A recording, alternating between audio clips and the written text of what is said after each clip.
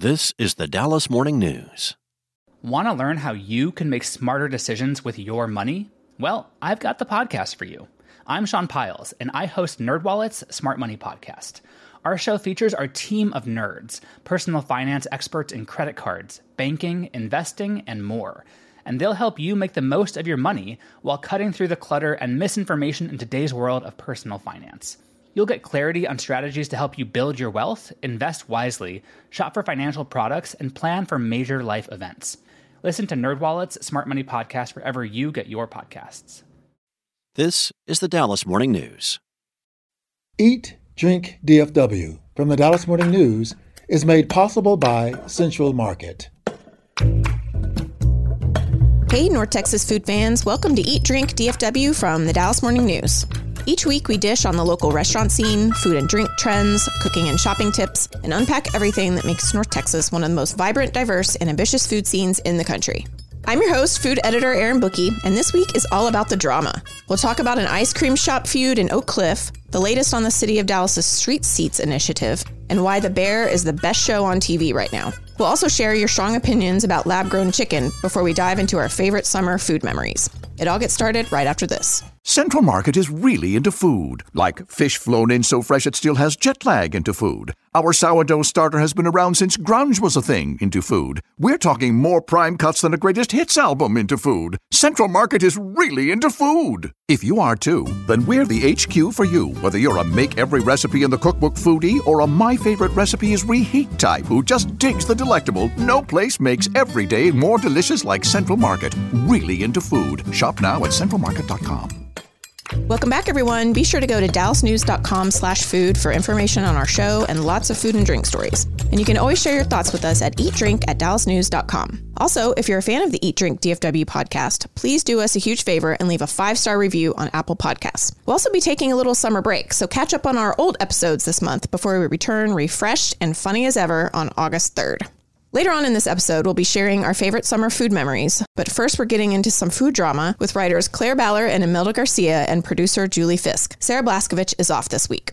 Imelda, you've been covering some drama lately, and I don't know why I didn't think of this headline before. Sweet and sour ice cream feud in Oak Cliff. That's the headline, that's the story. Okay, Azúcar is this very popular ice cream shop in Bishop Arts. They arrived there 5 years ago when there were no sidewalks there. There was nothing there. The owner's abuelos were from Cuba, so Azúcar sells this artisanal ice cream with Cuban heritage. The owner is Susie. She's an ex-banker, and she has another store in Little Havana in Miami. But she decided to expand her business here because her mom and her brother live here in Dallas. She found a place for rent on Bishop Avenue, and then she borrowed $250,000 to fit out the space, which had no floor, no walls, no plumbing, nothing. They even installed the tiles in the floor that are replicas of those used in Cuba. I really love those tiles, the floor tiles. They are really beautiful. They're really, really beautiful, and I can't believe that they built all that out themselves. Yeah, they sent me photos of the place, and there was nothing there. I mean, soil in the floor. So what happened with the lease? It was set to expire in last March. But at the end of 2022, they have to give notice about their intention to stay, right? Right. So, but they missed the deadline because she was grieving her mother, and her partner, Andy De La Fuente, that is her manager too, he was struggling with illness of a brother. So they missed this legal deadline. When they noticed, they made contact with the landlord. It's Exir Capital. So they started a negotiation, but they said that this negotiation was a real mess. They took weeks to hear from them, and by last February, the Azúcar people thought they had an agreement, and they only needed to sign a contract, but they found out that the CEO, Michael Nazarian, they already have a letter of intent with Botolino, a Dallas gelato seller. So the Azúcar people asked Nazarian to withdraw his letter of intent because it was no legally binding, Mm-hmm. And the CEO went to ask Carlo Gattini, that is the owner of Botolino, if he was willing to give out the deal. And the answer was no. So Exir Capital said that they presented 4 offers to renew the lease to Azúcar and that they say no. But Susie told us that this was not true. So we asked Exir Capital for proof of having made those offers, and they told us that there were no documents because they were all made verbally. So at the end, Michael Nazarian decided to give the contract to Borrolino. And well, they plan to open their store in late October. And Azúcar is leaving at the end of July. That's a bummer, too, because that's always been just a staple of Bishop Arts, the ice cream. It was always so special. It's interesting because, okay, I love Borrolino. I go to their Lower Greenville location. But I feel like if I were a landlord responsible for a large food and drink destination like Bishop Arts, I would be looking for ways to distinguish myself from other areas in Dallas that are doing the same thing.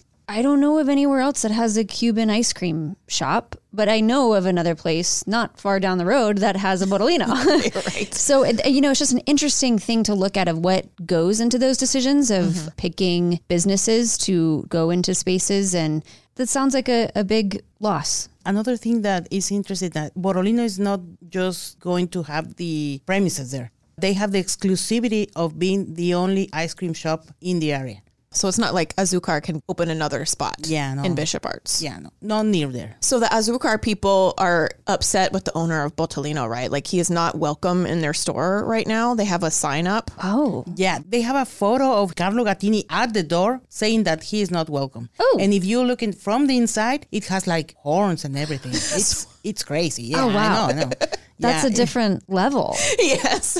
Yeah, they hate the guy. Yikes. Anyway, speaking of drama, everyone is watching The Bear right now, but recently Chicago chef Rick Bayless spoke out against it, complaining that it makes restaurants really look bad and that it has set restaurants back 20 years. So are you guys watching this show? Yes, I'm only a few episodes into season 2 right now. And I love it. I think Rick Bayless is wrong. For those who have not watched the show, it is about this Michelin level chef who comes to Chicago to take over his brother's, what is it? Sandwich shop? Yeah, I mean, it's a little sandwich shop. Like an Italian beef place. Yeah, because his brother died. What do you think of the second season so far compared to the first one, Well, Julie? I think one thing that's important about that first season is that the first couple of episodes are hard to watch. Yeah. Because it has that high intensity. But once you get further into it, the characters have so much depth.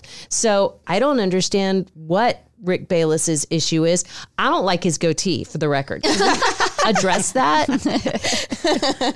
Looking at this Eater story that talks about his reaction to the show, he says, trying to convince people that our profession is not only a viable but positive choice is hard to do when pop culture portrayals and new media coverage only focus on exaggerated negatives, which I thought was interesting because I feel like The Bear and other things like it recently that are portrayals of the restaurant industry are this response to the fact that the scale has seemed tipped in the other direction for a while now of celebrity chefs, of this very glamorized look at the restaurant industry that is not the reality for most people in it. Most people are not at the level of Rick Bayless or Gordon Ramsay or Bobby Flay.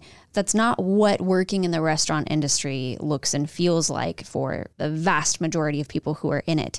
So I thought that was interesting that was his take, was that this seems disingenuous a bit to the reality of the restaurant industry. And sure, it might be exaggerated, but most people that I talk to are really put through the ringer working in restaurants or running them. It seems like Rick Bayless is probably so far removed from the reality for most people that he doesn't even see it. But this issue with respecting restaurant work as a profession, I feel has come up a lot in the last couple of years since the pandemic and the labor movement. And it's kind of hard. I mean, I love restaurant workers. I know how hard it is, but it is really hard to professionalize it when you make $2.13 an hour and live on tips. Yeah. To Rick's credit, Yeah. I think that this is something that he's been an advocate for, is higher pay in the restaurant industry, doing away with the tip system because it is pretty problematic in his view.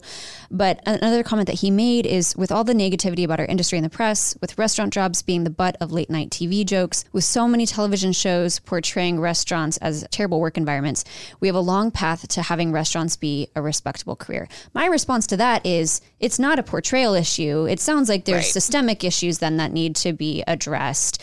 That would probably be the more impactful and effective thing to do, is to focus on what it's like actually in those kitchens, not just what they look like on TV. Yeah. You can't blame the media on this one, dude.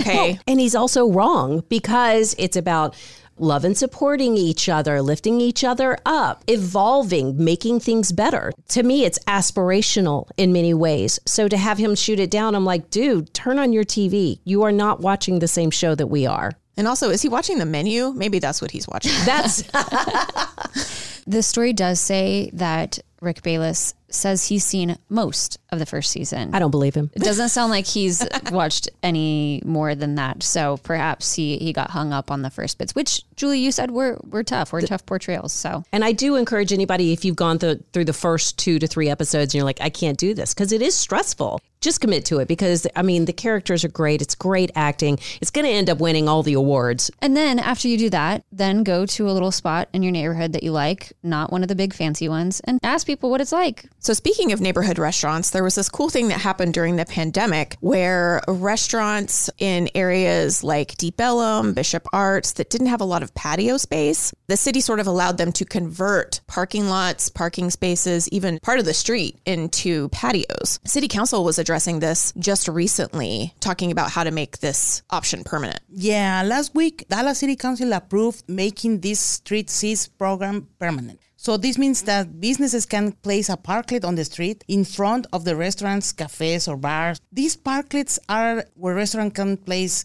tables or benches for diners to be outside. But this program, as you said, was born in 2020 during the pandemic and trying to help the restaurants to have more ventilated space for their customers, right? But this was only temporary, and these permits were set to expire this July. So the city take some measures about it, and they said, you know what, let's make this permanent. The city says that this was not very popular for restaurants to do because it was like very expensive, all the structure and everything, just to be for a few months, right? But now that they will be permanent, they expect more businesses to do it. They say that they are trying to improve the walkability of Dallas by making these spaces like in Washington and D.C. where you can see the structures everywhere. And well, businesses can start to apply now because it takes 90 days to approve this permit. So if you want to install a parklet outside your restaurant, you can check out all the process on the website of the Office of Special Events in the city of Dallas. But obviously, if you read the Dallas Morning News, you will find all the information here. How does this impact parking, or does it for restaurants? Because that's my question. I mean, that's something we've talked about a lot, is this often very burdensome requirement that businesses have in Dallas for the number of parking spaces that they need. If this, in theory, could take up some of those parking spaces, perhaps. I mean, is that a problem? Is that something that was addressed in this? It was not, but I think they have to address that because you have to open more spaces, more parking spaces, if you are taking out these ones, right? Well, thank you so much for that, Imelda. And by the way, congratulations on being named one of the 100 most influential LGBTQ people in the entire country of Mexico. Whoa! Yeah, wow, right? I was like, wow, too. I can't believe I know you. Thank you. I know. Yes. I can give you my autograph. Yes, I need your autograph. No, it's okay. I'm kidding. No, I'm very honored to be part of that list. There's a lot of very valuable people there, and I'm thrilled. And you're one of them. Yeah, I know. Right? Yeah, and we Wow. know you. Well, Imelda, we're glad to have you here. Thank you. So we have to share some of the feedback that we got about the lab-grown chicken episode that we just had. So Sheep meat. sheep meat, yes. And Claire wasn't here to discuss it. Oh no, but I listened. I listened to the episode and was horrified. So you wouldn't eat No. people? No. Or dinosaurs. No. Or pandas. Come on, you would eat a panda. No. I mean, I did eat kangaroo, so I don't know. We'll rule it out. Oh, that's true. The first one that I got was the subject line said BS. Not PS. No, BS. Yes. And the body of the email says, I ain't eating that crap. that was actually me that wrote that. Just kidding, it wasn't.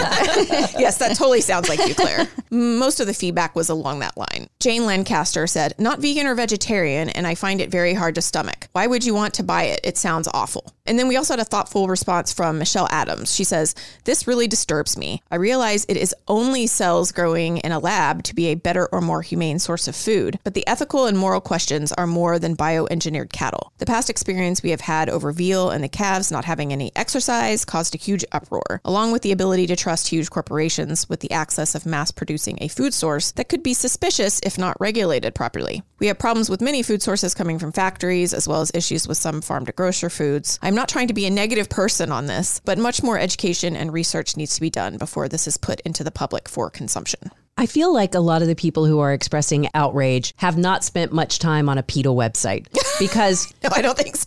There is a lot of outrage and concern about the ethical ideals behind this. Right. But there are some really horrible things that do happen in slaughterhouses. Right. And it's just funny to me that that doesn't seem to be a consideration for so many people. And I say that as someone who eats meat. No, I know what you mean, because it's like, if there's outrage about this factory meat, what about the animals and how they're being treated now? If you have seen those videos and those photos, like, it is pretty gross. And there were lots of mentions of, what these animals that live a happy, healthy life on a farm. And it's like, that's not how it is for all of them. Yes, there are a lot of really great, I guess, organic meat production places, but that's not how it is everywhere. It seems that that's being kind of swept under the rug. And also just the complete outrage where we're able to skip over the idea that when we eat meat, we're killing something. Right. And again, this is from a meat eater, but we are killing something. Right. Yeah. It seems like there are a lot of competing opinions here. Like, they want more regulations for this kind of thing, but...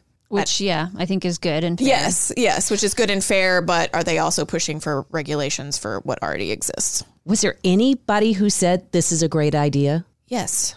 Ken Lawson says, I would definitely buy it if it is less impact environmentally. I already reduced my meat consumption because of the impacts, and this would help even more. Well, that's good. Yes, thank you, Ken. That's kind of how I feel. But you don't get like the heebie-jeebies? Honestly, no. I mean, I cook meat for my family all the time, and it grosses me out. I mean, and I eat it. I like it. Chicken's disgusting when it's raw. And veal really bothers me. Cows are so cute sometimes. They have beautiful eyelashes.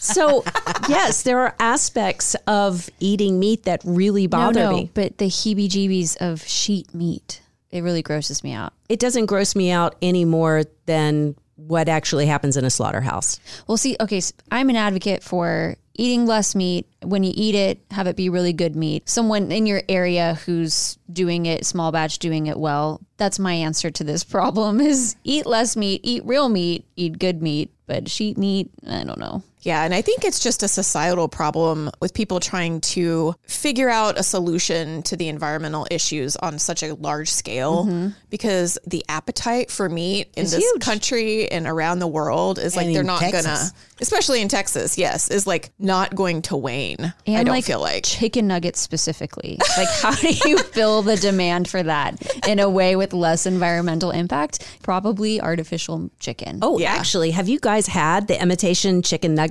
You could buy really great fake chicken nuggets at the store right now. Is it the Impossible ones? The Impossible ones are great. Corn makes good ones. There's one called Simulate. That's just the weirdest packaging I've ever seen.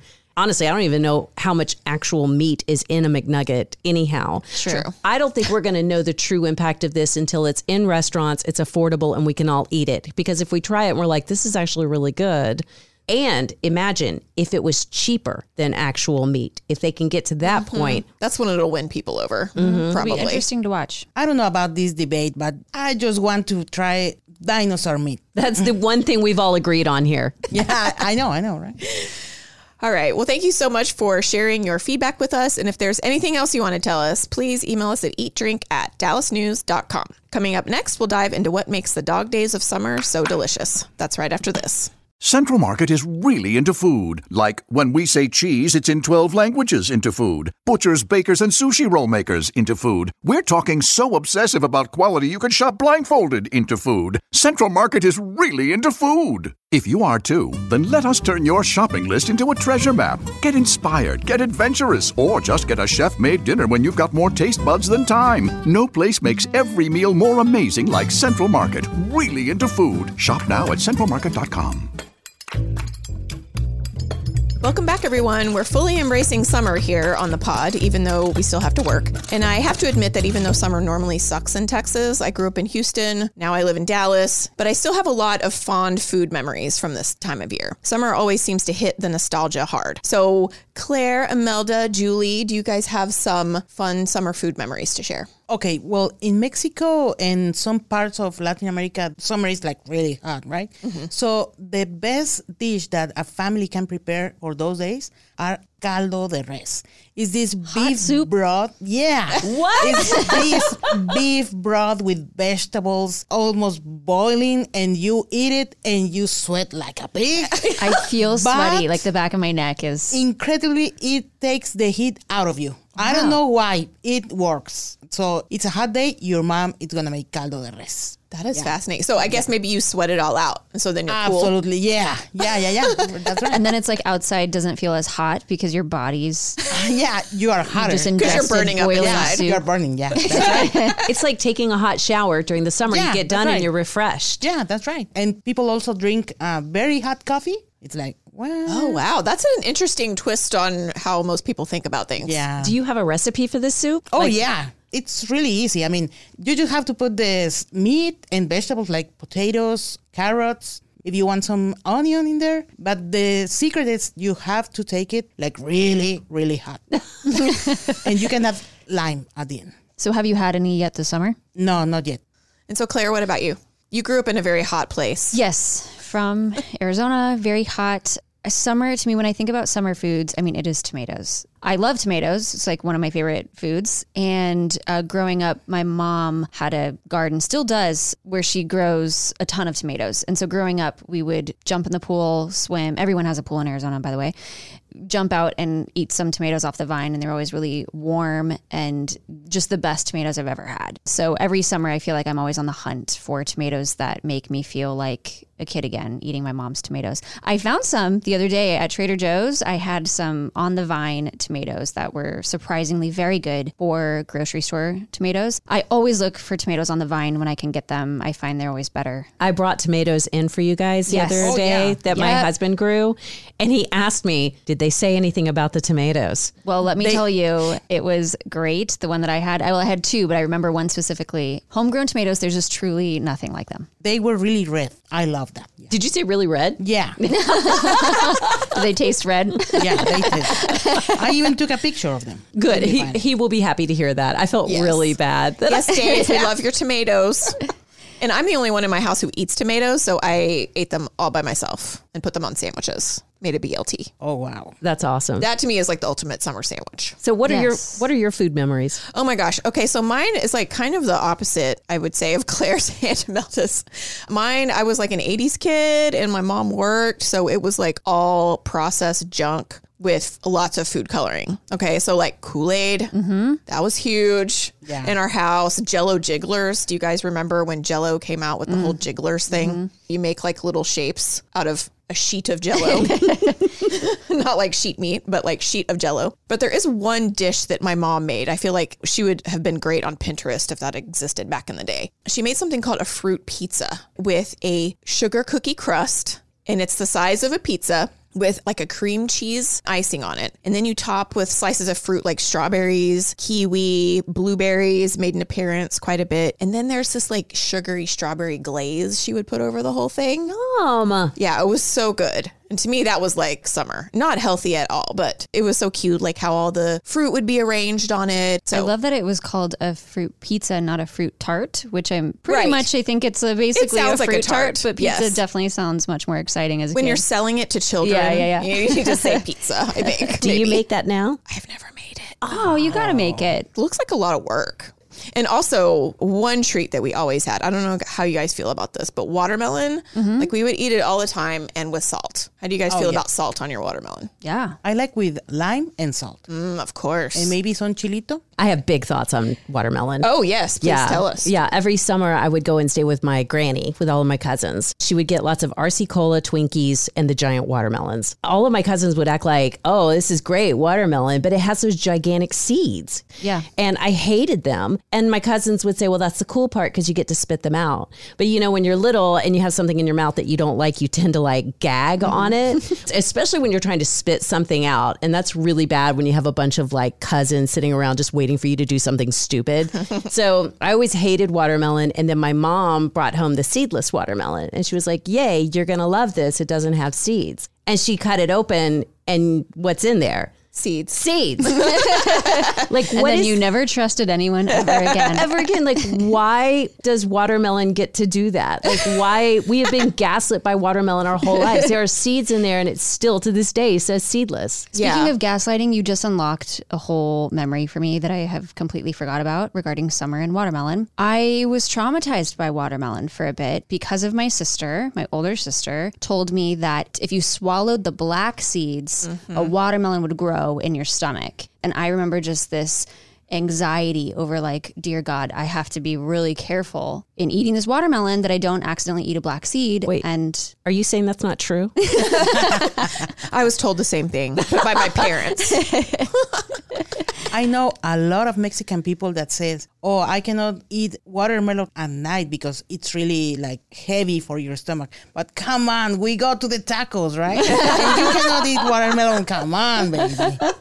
It's like, what? We want to hear what your favorite summer dishes are too. So please email us at eatdrink@dallasnews.com.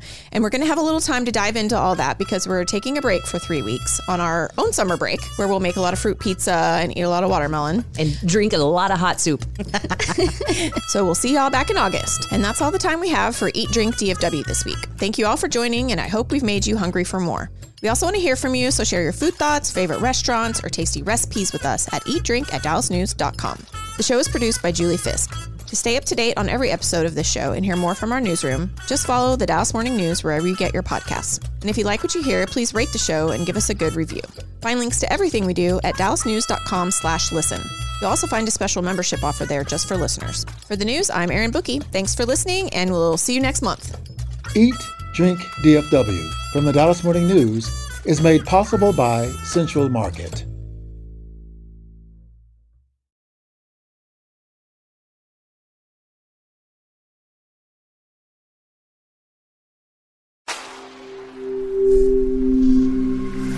Spoken Layer. Want to learn how you can make smarter decisions with your money? Well, I've got the podcast for you. I'm Sean Piles, and I host NerdWallet's Smart Money Podcast. Our show features our team of nerds, personal finance experts in credit cards, banking, investing, and more.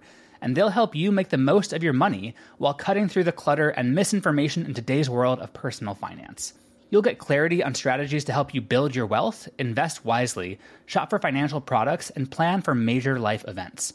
Listen to NerdWallet's Smart Money Podcast wherever you get your podcasts.